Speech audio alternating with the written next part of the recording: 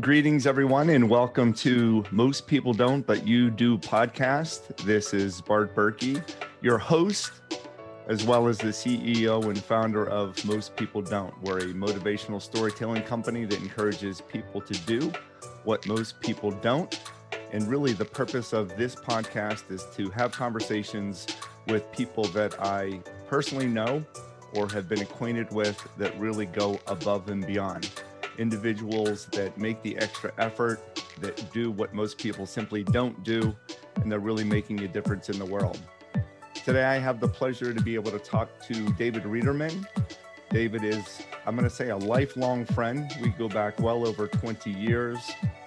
We've grown up kind of together in the hospitality industry, and pleased to be able to know him about his character, and we're going to get into what makes David very uniquely special and so well respected by thousands of individuals, not just customers, but individual relationships as well. So first of all, David, welcome to the podcast.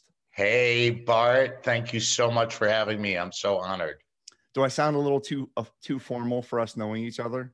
I don't think you sound too formal. You sound just right to me. All right. Well, perfect. Well, David, one of the reasons why I wanted to get you on the podcast, you are very familiar with the whole most people don't philosophy. And when I was thinking of guests that I wanted to be able to first invite to the podcast, you really came to mind. Before we begin the reasons as to why I think you're very unique and that you do what most people don't do, can you share with us a little bit about your background? I know we initially met through the hospitality industry, but just for our listeners, can you talk a little bit about how you grew up in the hospitality industry and what you started doing?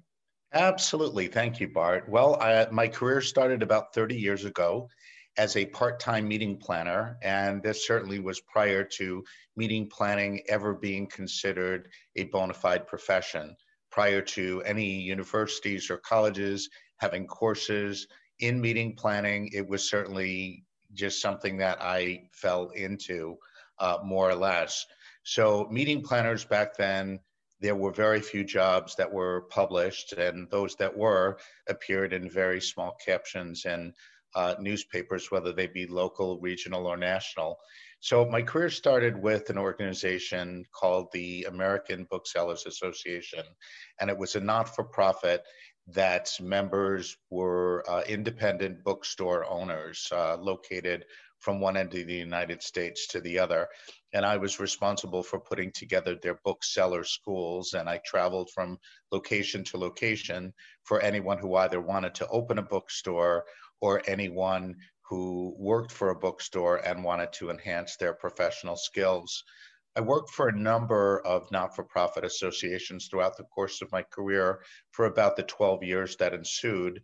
And then I transferred over to the supplier side of the business, first with Hilton Hotels in 1999, and then my career progressed from there. I spent the last 15 years of my career with Hyatt Hotels Corporation, overseeing the insurance and financial market. And my last position was as a global sales director. And thanks, David. I mean, what an incredible background. And actually, for a second, I forgot that you started off as a meeting planner, but easy transition because you knew what the planners expected, an easy transition to get into the hospitality world. And a quick little story about David. David and I actually used to work together at the Long Beach Convention and Visitors Bureau. He ran the New York office. I ran the Washington, D.C. office. And, 20 plus years later, here we are, talking to each other and, trying to transition and pivot and explore all that we can explore post-COVID, I guess you would say. David, what I thought was really interesting about you, especially when I first met you, is that you continue to have amazing relationships with customers. And they follow you, whether it was with Hilton or whether it was with the Convention and Visitors Bureau or whether it was with Hyatt or whether it was now creating your own boutique speakers bureau.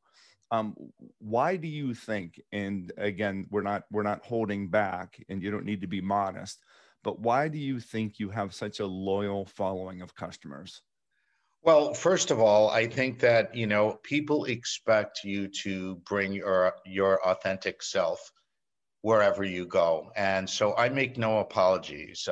I'm a native New Yorker. I embrace my accent. I embrace my upbringing. I embrace who I am. And people want to do business with people that they know, that they like, and they trust. And they want you to be exactly who you are consistently, whether you're inside or outside of an office situation. And that's what I do. Yeah. And when did you learn that? Or was that always your approach? Like, did you ever have to feel, even starting off, that maybe you needed to be something that you weren't? Well, I think that everybody does, and I think that that comes out of a place of fear and insecurity. So in the beginning, when you're starting your career, you want to be able to fit in, as you did. You think back to your grade school days and wanting to be liked by the popular kids. And after a while, as we grow and mature, we realize that our values change. And I think that in the adult world, and a good friend of mine said this to me a long time ago, you never leave the playground. So you might as well just show up as who you are and see where it goes from there. Yeah, no, and it's so funny as you were talking about that, and I guess there's a professional maturity that happens, right? We were always trying to be our authentic self 20 years ago, or 10 years ago, or 30 years ago, but then I think you become more comfortable in your own skin. And just as you said that, David, reminded me of a little story. When I was a salesperson at the Hyatt Pittsburgh, I just finished my internship trainee program, and there I was with one of a very important customer for the hotel. The director of sales and marketing asked me to take this gentleman for breakfast. And so I sat down, and a very distinguished gentleman, probably 70 years old at the time, ran a local association, and he ordered a Bloody Mary with his breakfast. It was 11:30, and that's what he wanted, a Bloody Mary. So I thought, David, that I needed to be a chameleon. Well, if he's drinking alcohol, I need to drink alcohol too. So with my breakfast, I ordered a beer. You don't order a beer at 11:30 when you're having breakfast with a customer. And I like to share that with other people, that I didn't need to order a Bloody Mary. I didn't need to order a beer. I could just have coffee. I could just be myself. But kind of a very interesting lesson, right? That you always need to be authentic. And Dave, that brings me to the next question with you. I know during the pandemic, you were doing some really interesting things with your customers to kind of stay connected. So can you tell me about the climbing out on the fire escape drill that you would do every evening? I sure can. Well, of course, being based here in New York, when the pandemic first hit, we had 25% or thereabouts of the total number of cases of COVID. And so it was very real for me. Where I live here in Queens, New York, literally Queens Boulevard transported most of the refrigerated trucks and ambulances that were servicing the very infamous Elmhurst Hospital. So every night at 7 o'clock, New Yorkers would take to their windows and their doors, and they would bang pots and pans and ring bells and blow whistles to acknowledge the essential workers that were keeping this business, this city alive and moving. So I wanted to be part of that. And every night I invited, whether it was a customer, a colleague, even competitors, to join me at 7 o'clock and watch me climb out my window onto my fire escape to make some noise, acknowledging and celebrating these extremely heroic individuals that were keeping the city going. And so I did that for 2 months solid, every night. Yeah, I think that's such a really cool story, because first of all, people would not necessarily think about doing it. You wouldn't think about doing it with other people. And this was a time after you had left Hyatt, right, when the pandemic started, and sadly your position was eliminated. And I just also want to tell the listeners that you went from being the global sales director of the year within Hyatt Hotels in, what was that, 2019? And then sadly, when the pandemic hit, then you were suddenly out of a role, out of a position. Am I right with the timing? Well, I had a great career at Hyatt, and the fact that my position was eliminated, I never took it personally. It wasn't due to performance related issues. It was simply due to COVID. Having the insurance and financial market, with most of their programs being incentive related, incentives weren't going to be happening anytime soon. So I certainly understood and supported my former employer's position in that. But Yeah. yes, it was around that time. Mhm. Yeah. And so, one, I just wanted to congratulate you again for some incredible accomplishments. And then, two, to have the thought process of, I still want to include these individuals. And as you referenced, whether they were customers or even friends in the industry or even competitors, I just think that really shows about the substance of who you are. And David, just curious, how did you go about the selection process of, I'm going to call, Diane is going to be on one call, and then I'm going to call Jim for another and Roberta on another. How did you go through the process of, who you were going to call, and not just for that celebration of essential workers, but just in general? How do you determine, well, I'll stop with that first question. How did you determine who were you going to call to be able to experience that with you? Well, because these things were happening in my home, I wanted to make sure that, first of all, it were people that I thought would enjoy being part of that activity. Mm-hmm. So I do think that my decisions were subjective in that I wanted people to be part of what David was doing, not part of what David from Hyatt was doing. Mm-hmm. So that was really my first pass. And I also invited whoever it was that I asked to bring members of their household into the activity, because I felt that it was something that we were making part of history here. And because it was on national news that New York was being so adversely affected, people really wanted to see with their own eyes what was going on. And I certainly had that advantage of being located in the zone, and wanted to share that with people that really cared about it and cared about me. Yeah. And it's very thoughtful. You doing that, you weren't selling them anything. You weren't David, as you referenced, you weren't David with Hyatt. You were David Riederman, and you didn't need anything in return from this gesture and from these efforts. You didn't ask for anything. And I think that shows the unselfish nature of you. You thought about the customers that would enjoy it, the competitors that would enjoy it, not because they had a tentative contract with you, but just because it was a nice thing to do, and it was to celebrate others. And David, I think that is very, very unique and very, very special, which then kind of brings me to the whole point of, the name of this podcast, the name of my book, the name of the company is Most People Don't and Why You Should. And this aspect is most people don't, but you do. Can you share with us, and I think you do it naturally, why does most people don't resonate with you? Like, why do you do what most people don't do? Well, I think that it's important to be a friend first before you can really engage people in business conversation. You need to position discussions such that you're meeting people where they're at. And most people don't do that. They have their own needs in the forefront of their mind throughout an entire conversation. And they're not really thinking about anything other than the outcome of getting what they need, without looking at it in terms of what is the other person going to walk away from or with, and is it going to be a positive experience?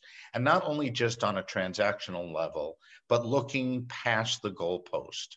You Mm-hmm. want to be that friend first. It is absolutely critical in any relationship to make sure that you're positioning something so that people will want to have what you offer.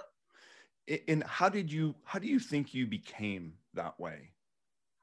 I just think that, people naturally gravitate towards things that they can identify with rather than things that they can compare with. Yeah, and I'm just wondering, was it something in your upbringing, right? Was it how you grew up? Was it with your siblings? Was it because of your parents that caused you to be the type of person that was going to provide friendship first? Anything come to Well, mind? I mean, I look at how my parents showed up in the world, and my father was always a very hard worker and certainly had his fair share of successes and setbacks. And my mother was always a homemaker, but she was always present. And Mhm. I always felt that I had two people that had my back. And I tend to be the type of person that wants to make sure people are taken care of. So I have that service mindset innately. And I think that that's a huge ingredient in being successful no matter where you go. You can't teach people to have the right attitude. That has to be already inbred. And you can tell when you're dealing with people if they want something from you, or they want to support you, or they want to collaborate with you. Yeah, no, that's a really good point. And something that just actually occurred over the weekend, David and I texted you and I thanked you earlier today, but I got the most thoughtful, and it's somewhere in my office here, I got the most thoughtful birthday card from you. And what I thought was really special about that, David, is that you knew when my birthday was, you sent it in advance, you hand wrote it on the outside happy birthday with multicolored pencils. The handwriting inside, it was yours. It wasn't a pre-printed, celebrate in style. It wasn't, enjoy another year. It was really heartfelt, and I knew it came from a place of love and respect. And I got to tell you, I will hold on to that card forever because it meant so much to me. You continue to do these types of things, whether it's for friends like me in the industry, partners, whether it's for customers that you've talked to, 10 years ago. How do you keep track of so many people and remaining connected with those folks? And just one other thing, when we were talking before, you had said, okay, well, I'm going to meet this person for coffee on Saturday. And I'm going to take this other person that's in from out of town to the top of the Empire State Building. And whenever I go to visit this person in Baltimore, I'm going to be able to meet with three other people that I know from the hospitality world. How are you able to keep track of so many people and maintain such solid relationships with so many people? Well, first, to answer your question about the birthday card, I'm so glad that you liked it. And my artistic abilities are really, really appalling. So I think I'm going to stick with my day job. Uh, But, and then part of that, of course, was I didn't want to run to the drugstore because I didn't want to have to spend $5 on a card that wasn't going to look all that great anyway. So just to get that out of the way. Uh, but to answer your question about just staying in touch with people. I think, well, number one, social media has made this very easy for people to stay connected, whether it be something more of a social nature like Facebook, or of a professional nature like LinkedIn, or any number of these things that are coming out on the marketplace. But I genuinely like people, and I genuinely like to stay in touch with people. And I think everyone has a very unique story to tell. And part of what you do so well, Bart, is that you tell other people's stories through your own stories and looking at things through other people's lenses. My life is very rich because I stay in touch with a lot of people who come from diverse backgrounds, some similar to mine, but some very different than mine. And I always feel like I want to be the dumbest person in the room. Every day I want to learn something different. And for that reason, there are many, many people who do things, have different interests than me, that I can learn from. well, and I noticed that you also, I've known this about you for years, about your ability to give to others and then also to volunteer, whether it's for an industry association or to kind of give back to others. Can you talk a little bit about some of the volunteering that you are doing within the industry? And I'm assuming it's because you continue to learn from other smart people in the room, but why are you doing it, and what are you doing specifically from a volunteer perspective in our industry? Well, sure. So when it comes to professional volunteering, I think that, my professional circle I view as boundless. So there were two organizations, one called the Corporate Traveler Exchange and the other called the Travel and Meeting Society, both of which were formed in COVID to bring our industry back to life. And this is a business that has given me so much that I always feel that it is my responsibility to give back in equal or greater parts. So for me, I like meeting new people and I feed off the energy of other people. And if I feel it's something that's not working out, I learned long ago that you just fail fast and you move on. But these have been very rewarding experiences that I've been involved with.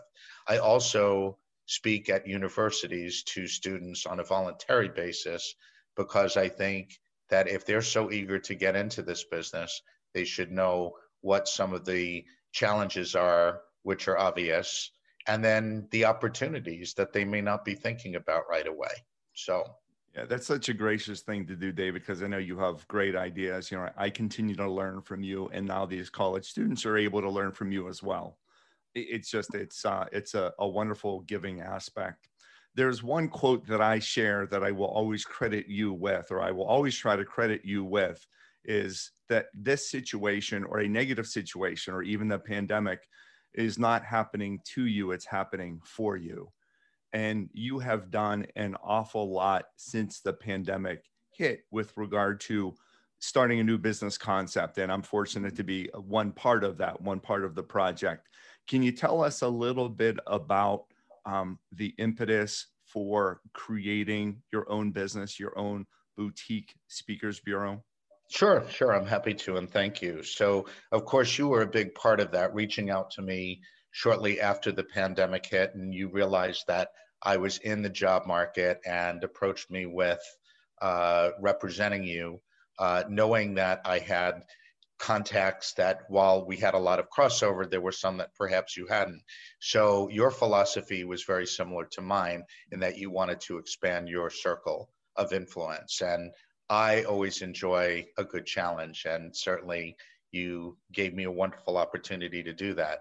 In terms of this happening, as you said, it happens for me, not to me. I refuse to be a victim. I will volunteer. I am not a victim. So I always look at what could my role be in any given situation to make it better. And clearly, this was a path that I didn't see. I was certainly kind of not knowing what the future would hold, but I wasn't going to let fear drive me. I was going to let faith drive me. And it has been a miraculous ride thus Yeah. far. Yeah, and it's a great approach. You're able to have different products now for those customers that have loved and adored you for 20, 30 years. You have a different product basically to represent. So it's speakers, and we know that there's certainly a need for inspiration, outside inspiration with many organizations, new ideas, new beliefs, new ways of doing things, new stories that will influence and impact people moving forward. Two additional questions, David, I have for you. Imagine you had to send yourself a letter and it was self-addressed, and you wanted to arrive 5 years later. You would write the letter today, however, and it would arrive back to you in 5 years. What would you want to tell your future self? I would want to tell my future self, have you really gone out and helped lots of different people with getting unstuck? Mm-hmm. Like, I really feel that while I don't have all the answers, I have the faith to get people through whatever difficult times they're having. And I would want that in the letter. I'd also want to ask myself, have I been curious enough? Did I ask people the right questions to make them feel like they were contributing to this great world? And lots of silver linings have come out of this pandemic, some of them obvious and some of them not so obvious. I think that we're entering a post-traumatic COVID world. We're leaving the world a better place. We're leaving it a cleaner place. We're healthier as a result of all of this. And there are going to be lots of new opportunities that have yet to reveal themselves in this post-COVID world. That's a great attitude, a great approach. And David, I continue to learn from you. I admire your positivity. As we talked a little bit about your parents and about your mother's influence and your father's influence, if our listeners would like to reach out to you, I love the name of your new company. Would you mind sharing with us the name of your new boutique speakers bureau? Thank you, Bart. I'm really excited that on Friday of this past week, I formally opened an LLC, and I entitled my company Beyond the Norm. And the reason I entitled it Beyond the Norm, my father, who passed away in 2017, his name was Norman. And I wanted to honor him in some fashion. And I just didn't know how I would do it. And this just seemed like a natural extension of me honoring him while keeping true to the philosophy of what I would like my business to be. And that would be a collection of people who go above and beyond the norm. Yeah, no, I love the name. First of all, when you told me about it, love the name, love that it has meaning. And also I'm proud to be included into that realm of great speakers within your organization. And then David, if individuals would like to connect with you or contact you, what is the best way? Sure. So I just established a new domain, and it's my last name at beyondthenormllc.com. My cell number, 917-836-5437, for all of you boomers and Gen Xers out there that don't like to use email. Yeah, love it, love it. And that just reminded me, David, as you shared that number with you, Gary Vaynerchuk, right? Gary V, a huge social media influencer, runs his own, marketing company. He will speak on stage, and printed on his t-shirt is his mobile number. And he is asking people, text me, call me, contact me. And sure enough, that's what people do. So I love the boldness, David, so people can reach out to you. You have been a terrific friend, a great business partner, and I know you're going to continue to do what most people don't, because you are certainly exceptional. Keep on making differences in people's lives and keep on doing, again, what most people don't do. I appreciate the time, David. Thanks for having me, Bart.